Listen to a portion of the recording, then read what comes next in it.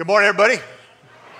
Glad you guys are here on this gorgeous summer day. I want you to do a couple things. Grab your phones if you've got them with you and turn those puppies off. And grab your bulletin real quick and let me cover a few announcements with you. If you're visiting today, really glad that you are here. And I know sometimes going to a new church is perhaps a little bit of a scary experience. I hope you feel welcomed. I know how much we are really appreciative that you'd come today. And there's a communication card in the bulletin. If you feel comfortable doing so, fill that out with as much information as you'd like to provide us. And I'd love to send you a letter this week. And we just want to let you know that we're here to serve you and to help you get connected and answer any questions you may have. So use that. And at the end of the service, drop it in the offering bags as they come by. And also prayer request as well. There's a spot on here where you can say, it says, I like prayer for, and put anything you need and write it in there as best you can. And that'll go to our prayer team this week, and we'll be praying for you guys as well. There's also a single parent pantry essential needs list in there. And I don't know if you're aware of this, but every week we have single moms, some single dads, but mostly single moms come through. And I think over the last couple of weeks, over 50 single moms have come through and have used the pantry. So when you bring stuff and you buy an extra item and put it in the shopping cart out there, which, by the way, we didn't steal, they gave it to us. But when you put it in the shopping cart out there, that's what stocks those shelves that we can bless and give away so much to the single moms that we have. And speaking of giving away and what we do around here, I think it'll take about 30 seconds to dial up for you. We're about people here at East Point. And the 50 moms or so that have been helped over the last couple of weeks were blessed by you. We've got 100 or so junior high and high school kids that will show up this week in our refuge ministry and will be touched and blessed by our... There they are, yeah. And I'm glad you guys stood up front and engaged in worship too. I'm proud of you. But anyhow, it's fun to see what God's doing in that group, and it's growing, and amazing things are happening. And right now, this Sunday morning, we'll have somewhere between 175 and 225 kids back in Adventureland. And lots of kids back there that are being invested into, and we've got a great curriculum. Our staff spends a lot of time preparing for them. You volunteers, you guys that help up, you know that it's not just babysitting, that you go there to invest in their lives, and they've got a great craft that they have, and usually yummy snacks, which I try to rip off as often as possible. But all of that is happening, and all of it is happening around here because you guys are investing in our future and investing in our church. And so at the end of the service today, when that bag goes by, I want to encourage you to give, to invest in the ministries and the people that God's blessing here at East Point, and to give generously because it's your gifts that make it possible. And one last thing I want to mention, I'm really excited about. A week from today, next Sunday, we've got our water baptism Sunday, and we do it about every 3 or so months. And we set up a tank right here. We heat the water so it's not freezing cold. And we will be baptizing a bunch of people in both services. And I want to encourage you, today at 10:30, after this service, at 10:30 is the baptism class. And you're thinking, oh man, it's too late for me. No, it's not. Oh, I got stuff to do. Cancel it. Just flake out. Don't go there. Well, I want you to go. If you've not been baptized in water as a Christ follower, I don't care if you've known Jesus for a week or for 30 years. If you've not been immersed publicly as an act of faith and declaration of your belief, your commitment to Jesus, I want to challenge you and encourage you to do so. And I want to ask you to make a decision to obey Jesus today. And some thinking, well, I'll do it next time. You know what? What if there's not a next time? Do this and obey Jesus, and you will get blessed. And you can do this after service is over. Go grab a cup of coffee, hang out for a little bit, and then go to the training center, which is the class all the way to that corner of the building, of our area of the building right now. And at 10:30 is a class for you. It's not that long. They cover what's going to happen, what you need to know. They share a little bit, and then you'll be all ready to go for baptism next Sunday. I want to encourage you to do that. It's not too late. You can still go to the class today. And the next Sunday we've got them, and be praying for the people that are making decisions and going to do this. It's a fun time. Well, I'm going to jump into our message today. We've been in a summer series called If I Should Wake Before I Die. And as I've said each week, but I need to say it each week because some of you are visiting or new here, that I'm not talking about death. This series is not about death. If I should die before I wake, the whole point is, what are the things that I want to accomplish? What are the things I believe God wants me to accomplish? What are the things I want my life to matter? How would I want to be remembered? And so this series really is about living, all about living in Jesus, living for Him. And today we're going to zoom in on how to truly live free, how to live free from shame and guilt and disappointment and discouragement through the grace of God. Now, I'm going to be addressing those, for the most part, who have already made a decision to become Christ followers. Because a lot of us who are Christians, we have given our lives to Jesus, still don't get some of what I'm going to talk about today. Now, if you are investigating Christianity, I want you to listen as well, and what I'm going to talk about applies to you. But I just want you to see today that we can live. You, if you've not given your life to Christ, can begin your life today as a Christian and can live free from this moment on, from shame, from guilt, and from discouragement. And for those of you that have given your life to Jesus but still wrestle through these issues, I want to help you see today how you can get free from that, how you can live free. Many years ago, when I pastored a smaller church in Portland, Oregon, it's a long time ago now, there was a guy that came to our church. I'll call him Arnie. It's not his real name, but Arnie came, and Arnie got saved one Sunday. He came for months, sat in the back, would scoot in late, scoot out early. I never got to meet him. Finally, one day I did, and the day came when Arnie gave his life to Jesus in one of our services, and he got radically saved. I mean, Jesus got a hold of that guy's life, and he got saved. It was awesome to watch. But one of the things that Arnie wrestled with for a long time, even after he gave his life to Jesus, was he wrestled with shame.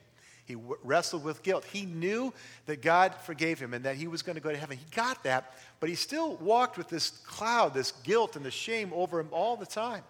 And it had to do with something that happened in his life. And the reason I call him Arnie, that's not his real name, and even though he died several years ago and is with Jesus now, Arnie was a registered sex offender. He did time for having sex with a 16-year-old young girl and got busted for it and went to prison for that.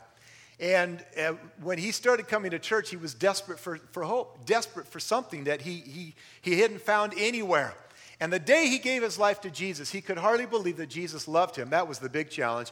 But it was a struggle for him to believe that he really was able to live free from that. Now, to the day that he died, he lived as a registered sex offender in the state of Oregon. But in the Father's eyes, he was a child of God. He was forgiven, completely and absolutely forgiven. Now, I use that story, and it's a true story, because, we can believe that God can forgive a murderer, that God can forgive somebody who, is a liar, a cheater, a thief. But a lot of us have it stirs up a lot of emotion in us when we talk about child molesters. And even though the child he had sex with was 16 and not a 4 or 5 or 6-year-old, it still turns our stomach and we get angry. And we get frustrated. And we don't like to hear about God's forgiveness and grace in those situations. We think that, maybe, but it still doesn't sit well with us. And Arnie had the same problem. He wrestled for a long time, long time, believing that God truly had forgiven him and that he didn't have to live with guilt and shame. Some of us think that kind of grace is ludicrous. It's ridiculous. That's not fair. That's not right. But I, for one, am glad that grace is not fair. That God is that good, that he loves us that much. And that when he saves us, he doesn't just patch up the old, but he gives us a new life. He doesn't just kind of slap a few bandages on the old Arnie, but he changed us from the inside out and gives us a brand new life in him. Too many Christ followers still live under the weight and oppression of thinking that they are a constant disappointment to God. Why do I say that? Because I deal with people like that all the time. I pray with them all the time. I talk to them all the time. I get their emails. I know God's forgiven me, but, and there's always a but, ... And they live thinking that they are a constant disappointment to him. And that God, in fact, some even believe that God might be really ticked off at them because of their past or present struggles with sin. And listen to me, and I'm going to drill you, I'm going to pound this into your brains today. Nothing can be further from the truth. Nothing can be further from the truth. God loves you, and when you accept him, he gives you a brand new life in Christ. And I'm going to use that phrase, in Christ, several times as well today. And simply it means this, to be in relationship. The Bible talks about being in Christ, in Jesus. And when it says that phrase, it means that we are connected to him. Jesus used a picture in John 15 about the branch abiding in the vine. We're the branch abiding in the vine. Jesus is the vine. And it's being connected. It's being in relationship with him. It's being connected to him. In Christ is in relationship with him. And too many struggle to believe that, well, yeah, I might be there, but does God really love me? Does God really accept me? Does God still hold my sins against me? Now, he doesn't turn a blind eye to your sin and to your failures, and I'll talk about that briefly at the end of the service today. But he doesn't, listen to me, he does not see you or treat you with disgust or disdain. God does not look at you with contempt. If you're in Christ, you are accepted by him. There's this amazing story found in John chapter 8, and I'm going to read it to you this morning. And I love it because it is this incredible story of grace. It's a great example of the grace and the goodness of God. It begins in John 8, verse 2. At dawn, Jesus appeared again in the temple courts, where all the people gathered around him, and he sat down to teach them. So he's in the temple courts in Jerusalem, at the synagogue. Basically, he is in church.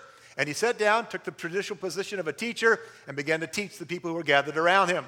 Verse 3, the teachers of the law and the Pharisees brought a woman caught in adultery. They made her stand before the group and said to Jesus, "Teacher, this woman was caught in the act of adultery. In the law of Moses, the law commanded us to stone such a woman. Now, what do you say?" Verse 6, they were using this question as a trap in order to have a basis for accusing him. Now, there's a few things that strike me here. We'll pause and pick this up again. But first, where's the guy? Anybody? It bothers me a little bit. In fact, the law that they quoted, Leviticus chapter 20 and Deuteronomy, is very clear that both offenders, the man and the woman, are to be stoned. Well, somehow the guy got off the hook, and they've got this woman only. And the other thing that really grabs my attention here is that these leaders didn't really care about her. Don't miss that. They didn't care about her. What they cared was they wanted to trap Jesus, get him in trouble with either the Jews or with the Romans. You see, if he was merciful and let this woman go, then he'd be in hot water with all the self-righteous religious the Jews of the day. They would be very upset. He's breaking the law of Moses. How can he do that? So if he said, just let her go, then he'd be in trouble with them. But if he said, yep, stone her, kill her, fulfill the law, the fulfillment of the law, take her out, kill her, then he'd be in trouble with Rome, the Romans, because the Romans occupying Israel and Jerusalem, Palestine at that time, they did not allow the Jews to kill people, to execute them for breaking their moral laws. And so Jesus was between a rock and a hard place. If he said, let her go, he's in trouble with the Jews. If he said, kill her, he's in trouble with the Romans. And that was their intent. But I love the wisdom of Jesus here. I love it. Let's read on. But Jesus bent down and started to write on the ground with his finger. Odd. Different. But they kept questioning him. And he straightened up and said to them, "Let anyone who is of you without sin be the first to throw a stone at her." And again he stooped down and wrote on the ground. Now we have no idea. It would just be pure speculation to try and figure out what Jesus wrote on the ground. Some have suggested that he was writing the commandments, maybe landing on one line out of the 10th commandment that says, "Thou shalt not covet thy neighbor's wife." We don't know. I kind of like the idea that he's probably doodling in the dirt more than just stick figures, that he's writing something that would have been an accusation against those who were coming with their self-righteousness. But here's the wisdom. He did speak of throwing a stone. He said, "Those of you without sin, let him throw the first stone." And so he didn't break the law. He upheld the letter of the law. He spoke of throwing a stone. He also, and this is where his wisdom is, the requirement for throwing the stone was perfection. He says, "He is without sin, let him throw the first stone."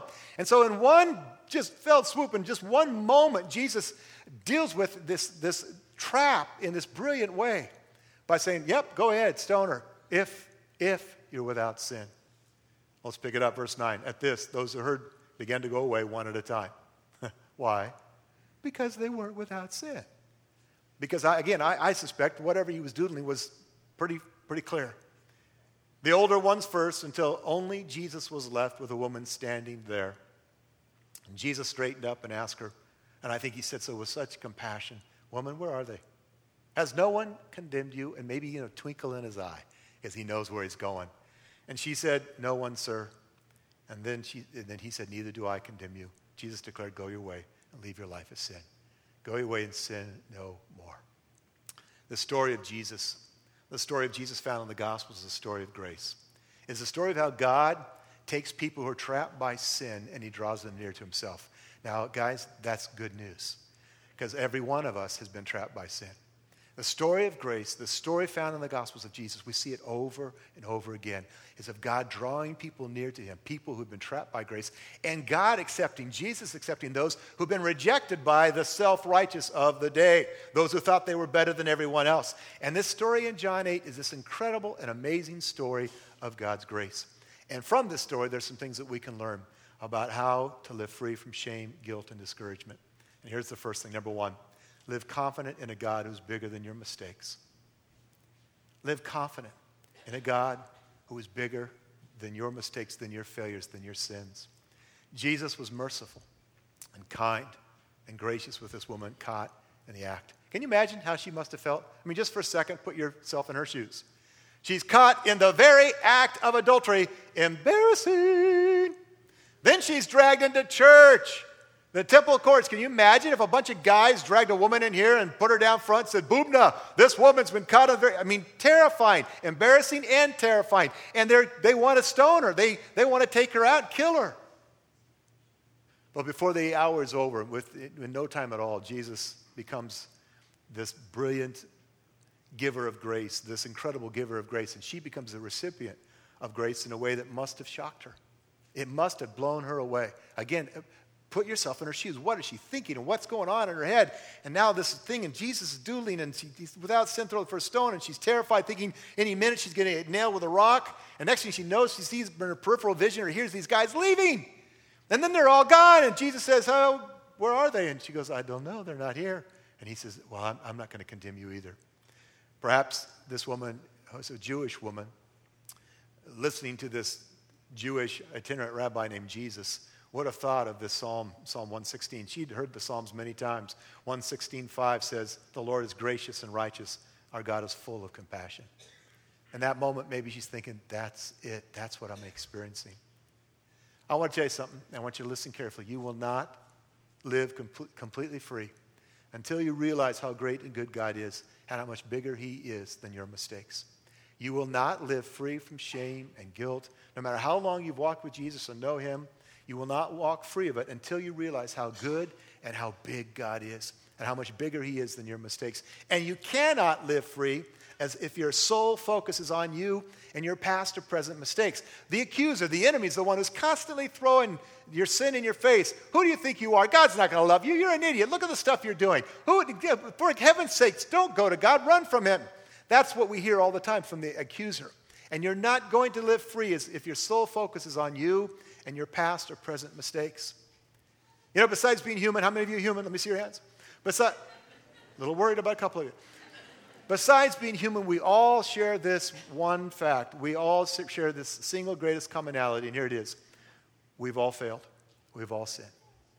Romans 3:23, for everyone has sinned, and we all fall short of God's glorious standard. One of the things, different backgrounds, different, education, different histories, different perspectives on things from politics to the economy, all sorts of differences. But the one thing, besides being human, that we all share is that we've all failed, we've all sinned. And if God isn't bigger than our stumblings and our fumblings, then we're in trouble. We're all in trouble. And we might as well give up now because we have all failed. And here's another little insight. We will fail. But the good news is our freedom doesn't hinge on getting everything right. It doesn't hinge on our righteousness, but on him. And he's a God who's so big that what he starts in us, he'll finish. As long as we partner with him, what he has started in us, he will finish. Philippians 1:6, I love this verse. Paul wrote this to a church in Philippi, to people that he loved, and it's a letter of great joy. And he said this in verse 6, chapter 1. I am confident of this, that he, God, who began a good work in you, will carry it on to completion until the day of Christ Jesus. Paul said, I am confident. I am not self-confident. I am not church in Philippi confident. I am confident in God. I have a God confidence that God who began a good work in you will bring it to maturity. He'll bring it home. He'll bring it to completion. We can be confident in a God who finishes what he starts. What he started in you, he'll finish. Sometimes we strike out. I'm sure most of you have played softball or baseball at least once in your life. And I can remember some of my most embarrassing moments was striking out in front of all my friends and the guys I played with. And strike one. Come on, you can do this, Boom. You can do this.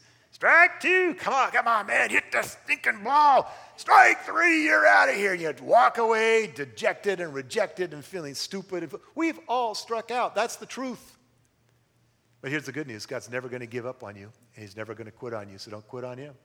God's never going to say, you are such an idiot. I cannot believe that you struck out. I cannot believe that you did. Go to your room. God's never going to do that with you. The Babe Ruth, most of you know who he is, hit 714 home runs in his career, without steroids, by the way. Yeah, pretty cool. Amazing. But do you know that he struck out over 1,300 times? Almost twice as many times as he hit a home run, the guy struck out. Now, what if he'd quit? I keep striking out. I'm just going to throw in the towel. Or what if his manager said, you are fired. You're we don't want you anymore. then one of the greatest baseball players to ever live wouldn't have become the greatest baseball player to ever live. We all strike out. And even though you and I still blow it, how many of you, now let's be honest, how many of you have sinned at least once in the last year? Okay, good. I didn't say day. I could have said 24 hours and we all still would have raised our hands. Because our thoughts, our actions, our words, so many ways that we blow it. But even though we still blow it, listen to me, as long as we still partner with God, we can be confident that what he started in us, he will finish. Now, our part's to partner with him, to walk with him. But it's only when we accept failure as final that we are doomed to live as a failure. And if you're writing notes, you might want to write that one down. It's only when we accept failure as final that we are doomed to live as a failure. And here's another little insight. I love this. I got this from somebody years ago. I don't know who. I can't give credit to him. But never put a period where God puts a comma. Isn't that good? I'm an idiot, period. No. God might say, yep, that was a stupid thing, comma. Now let's move on. If you're in Christ, you're not a failure. That is not your identity. You're a child of God. You're a son or daughter of God. Turn to the person next to you and say, you're a son or daughter of God. Go ahead, tell them. I know you're not used to this. Tell them. You know why I had you do that? I know it's a little embarrassing, but the reason I had you do that is because for some, okay, I didn't say talk about what's for lunch. For some of you, that may be the first time you've heard that from another person in a long time. And what you've heard is the voice of accusation. You're a son of the Most High God. You're a daughter. That's your identity. That's what he sees when he looks at you. And your worth is not based on your performance. Can I get a hallelujah out of you? Your worth is not based on your performance. Never has been, never will be. It's based on the performance of one person, Jesus on the cross. That's where your worth and your value comes from to God.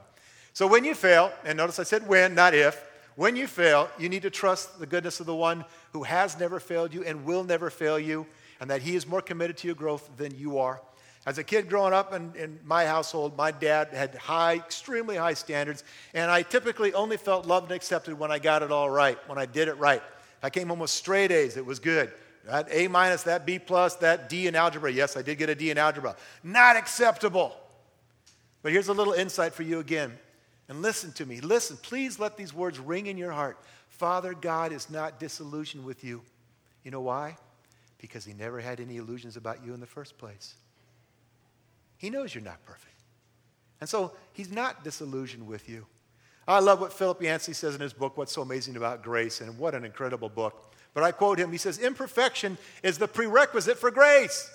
How can you experience and know grace if you're perfect? You can't. Imperfection is a prerequisite for grace. Light only gets in through the cracks. And some of us have some big cracks. And it's okay. That could be taken other ways, huh? Just dawned on me. Might have to change after the 10:30. Yeah. Well, God cares about your cracks. He cares about your imperfections. And I'll address that again in a moment. But to live free, listen to me, to live free, you must live confident in a God who is bigger than your mistakes. He's bigger than you. To live free, you have to believe that he is so good and so big, so much bigger than you. Here's the second thing. Number 2, live forgiven by a Savior who does not condemn you. Live forgiven. Now, obviously, to begin your life as a Christ follower, you accept the forgiveness of God. To begin your life free from shame and guilt is to accept that free gift of God, that free gift of salvation that he offers to us, that he paid the price for us. That's where it begins. But I want to talk again to those of you that have known Jesus for a while, and I'm talking about walking in forgiveness. When I say live forgiven, I mean we walk in it. We live in it moment by moment and every day. And to live free, we've got to live forgiven by a Savior. He's our Savior who does not and has not and never will condemn us. With this woman in John 8, I love this story because Jesus is the only one in that temple court, who could have thrown a stone. Did you catch that? He who is without sin, let him throw the first stone. And Jesus is the only one in that room that could have picked up a stone and stoned that woman. Started it. Boom. Yep, I'm without sin. But he didn't. Again, if you're in Christ, you are forgiven. But here's the news that a lot of people don't completely understand. Your past, your present, and listen, your future sins. They're all covered. Your past, okay, I get that. Yeah, thank you, Jesus. Your present and your future sins are all covered by him. They're covered by what Jesus did for you on the cross. This is so clearly and consistently taught in Scripture. I could take an hour. I won't. And I'm going to read some Scripture verses quickly, and I'm going to resist the temptation to comment on them too much. But, boy, listen to this. Let the Word of God just penetrate your heart right now. Romans 4, 7, and 8. Oh, what joy for those whose disobedience is forgiven, whose sins are put out of sight. Yes, what joy for those whose record the Lord has cleared of sin. Romans 5:1, therefore, since we have been, notice the past tense, it's done, have been made right in God's sight, made righteous in the sight of God by faith. We have peace with God. You don't have to live and worry and shame and fear. We have peace with God because of what Jesus Christ our Lord has done for us. Romans 8:1, so now there is no condemnation for those who belong to Christ Jesus. No, none, nada, zip, zero. No condemnation for those who are in Christ Jesus. Not before, not now, not ever. If you're in him, you don't have to worry. 2 Corinthians 5:21, Christ never sinned, but God treated him as a sinner so that Christ could make us acceptable to God. He took it all. He paid the penalty so that we could be made acceptable before God. And that's a constant state of affairs with him. It's not, well, I was acceptable, I'm out of acceptance, now I'm back. No, we are accepted. In 1 John 2:12, dear children, John says, I'm writing to you because your sins, listen to it, have been forgiven. They have been forgiven because of what Jesus has done for you. When you fail, when you blow it, when you sin, you don't lose your salvation or the love and the affection of our Father. He does not and never will reject you. Now, can you become apostate? Can you turn your back on God and walk away? And yes, I believe you can. That's a whole other topic.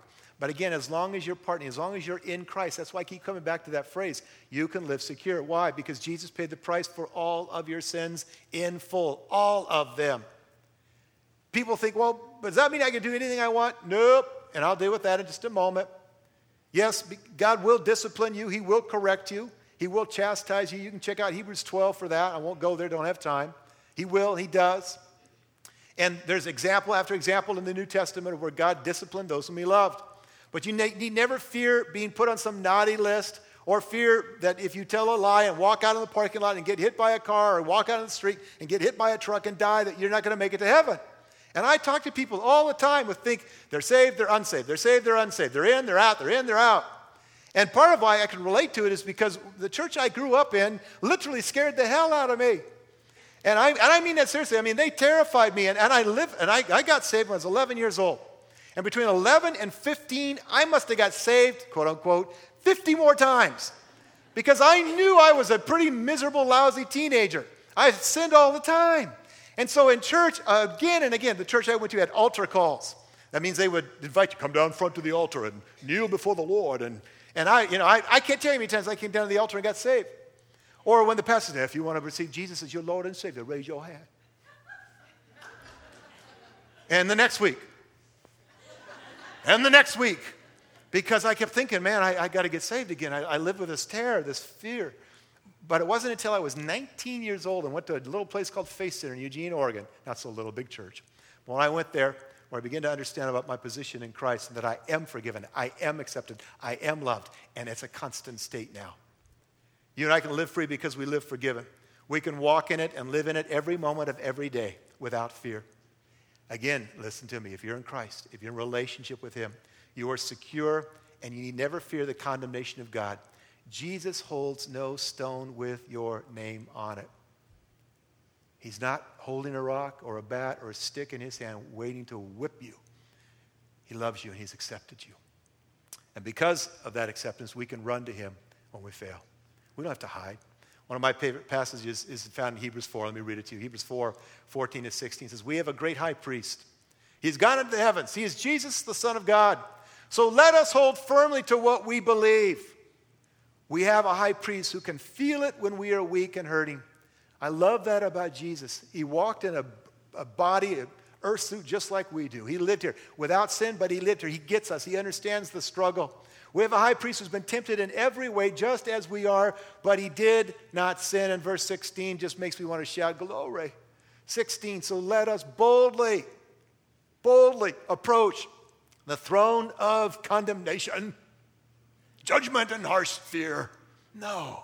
Let us approach the throne of grace. Then we will receive mercy. We will find grace to help us when we need it. The writer of Hebrews says, here's the deal. When you fail, don't bolt from him, run to him. When you blow it, and you will, don't try to hide your sin. Don't deny it. Don't get self-righteous and pretend like you got your act together when you don't. Don't go that way from God. Run to him. Run to him. And you can run, I love the word, you can run boldly. What does that mean? Well, it's back to that confidence. Not self-confidence, but I can run boldly with God confidence that I'm going to find the mercy and the grace that I need. We can live free because we can live forgiven in the shadow of his throne of grace and mercy. And my challenge to you today is leave this place understanding that better than you have before and walk in it. Tomorrow when you fail, come to him, confess your sin and say, Jesus, thank you. Humbly I come to you again with gratitude for what you have done for me. I don't pray anymore, oh, Jesus, please forgive me. I don't. Now, if you want to do that, your heart's right, and that's okay. Why don't I pray that? Well, because I'm already forgiven. What I pray is, God, I confess my sin to you. I agree I failed. I humbly admit that I need your help, and I stand grateful to you for all that you've done for me. Grateful that I am, in fact, a son, loved and accepted by the Father. That's how you live free from shame and guilt. One more thing, number 3, live humbly. Live humbly and obediently for a Lord who wants you to grow. Humbly and obediently for a God who wants you to grow. The last thing Jesus said to this woman was the first thing he commanded her to do. He looked at her, and I'm sure he said it with compassion and kindness and gentleness, but still firmly, he said, I don't condemn you either, but go your way and sin no more. Go your way and sin no more. Jesus does want us to grow. We are forgiven. We do not need to live in dread of his condemnation. We don't need to walk in shame. But God does want you and I to grow, and he wants us to learn from our failures. He wants us to grow through them, not just go through them. He wants us to obey him and to walk humbly in obedience to him. Some, usually the self-righteous, worry that too much talk about grace and mercy will give people a license to sin. And typically, when they hear guys like me preach messages like this, they think, oh, there he goes, cheapening grace, talking about cheap grace again. And they get all upset and a tizzy over it. On the other hand, and I know this, there are some in the church who do abuse grace. And they think they've got their ticket to heaven, and that's no big deal. Now what they do, they can just go live their merry way. But here's my conviction, and I want to just point out a few things that I'm going to deal with. I don't really have time this morning to unpack this adequately, and I will deal with it in the last message in this series in September in a couple of weeks when I talk about living pure. I'm going to deal with this more. But here's my conviction. No one who really understands the Father's grace will think that they can get away with sin.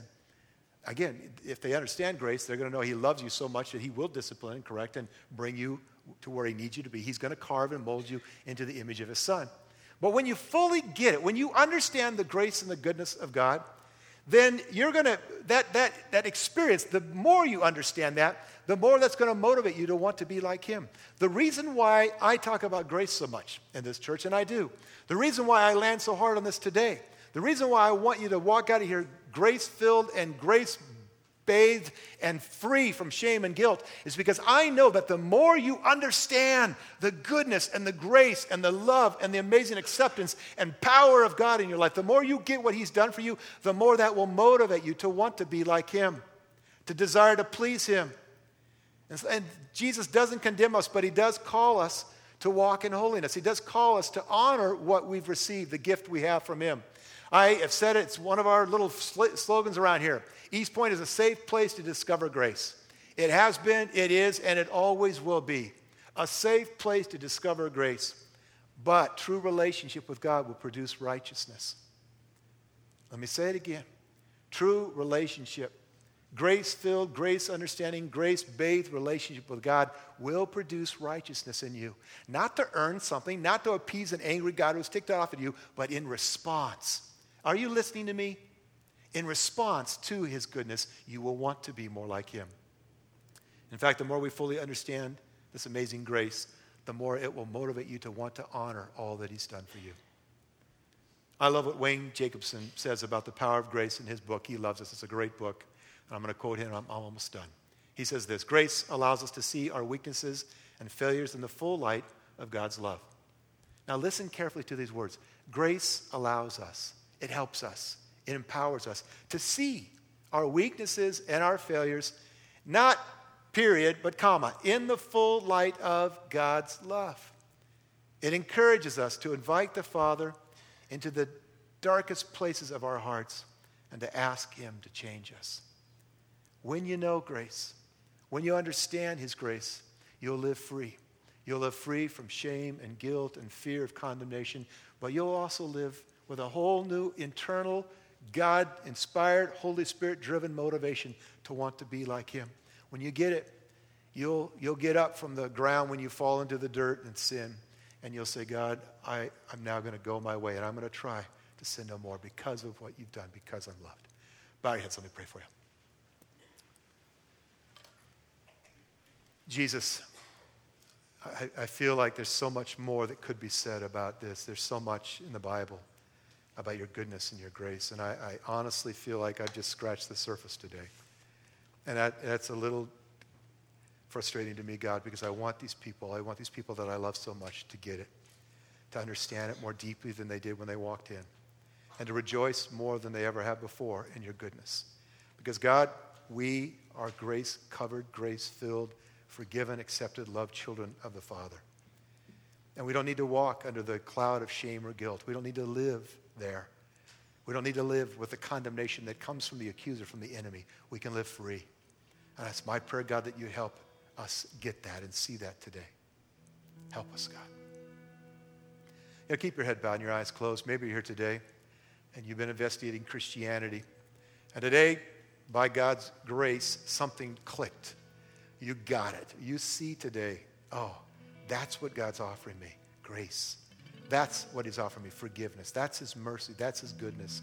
And you thought you had to do something, you had to earn it. You thought maybe you had to clean your life all up so that you could get things, I got to deal with this habit, this problem, and then I'll come and become a Christ follower. Nope, that is not the way it works. You come with all your crud, with all your stuff, with all your life, the broken parts, the unholy parts, and you come and you say, God, here I am. And just as I am, I surrender to you.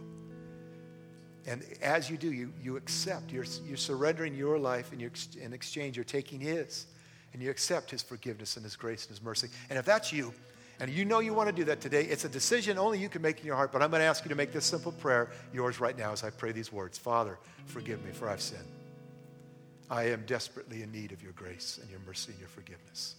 And so I come to you right now, humbly admitting that I am that woman, I am that man, caught in the very act. I am the one who is keenly aware right now of my sin. And I am amazed at you that in this moment I hear your words. You don't condemn me, you accept me. And what you want is to infuse in me the life of God, to give me the gift of God, grace, forgiveness, new life in you. And so right now, today, Jesus, I accept that gift. Right here, I say yes to you. Now, if that's you, that's what you want in your own heart, say, yeah, God, that's me. That's what I want. And that moment you do, you become a child of his. He's not patching up the old. He's giving you a new life. I know you don't completely understand all of it. I don't completely understand how God could do it, but it's what he does. And you'll begin to understand and grow in it more and more as you walk with him more and more. Lord, thank you for those who made that decision right here, or those listening to this online. I pray, God, that today they'd say yes to you, and that from this moment on they would know in their knower that they belong to you forever. I pray it in Jesus' name.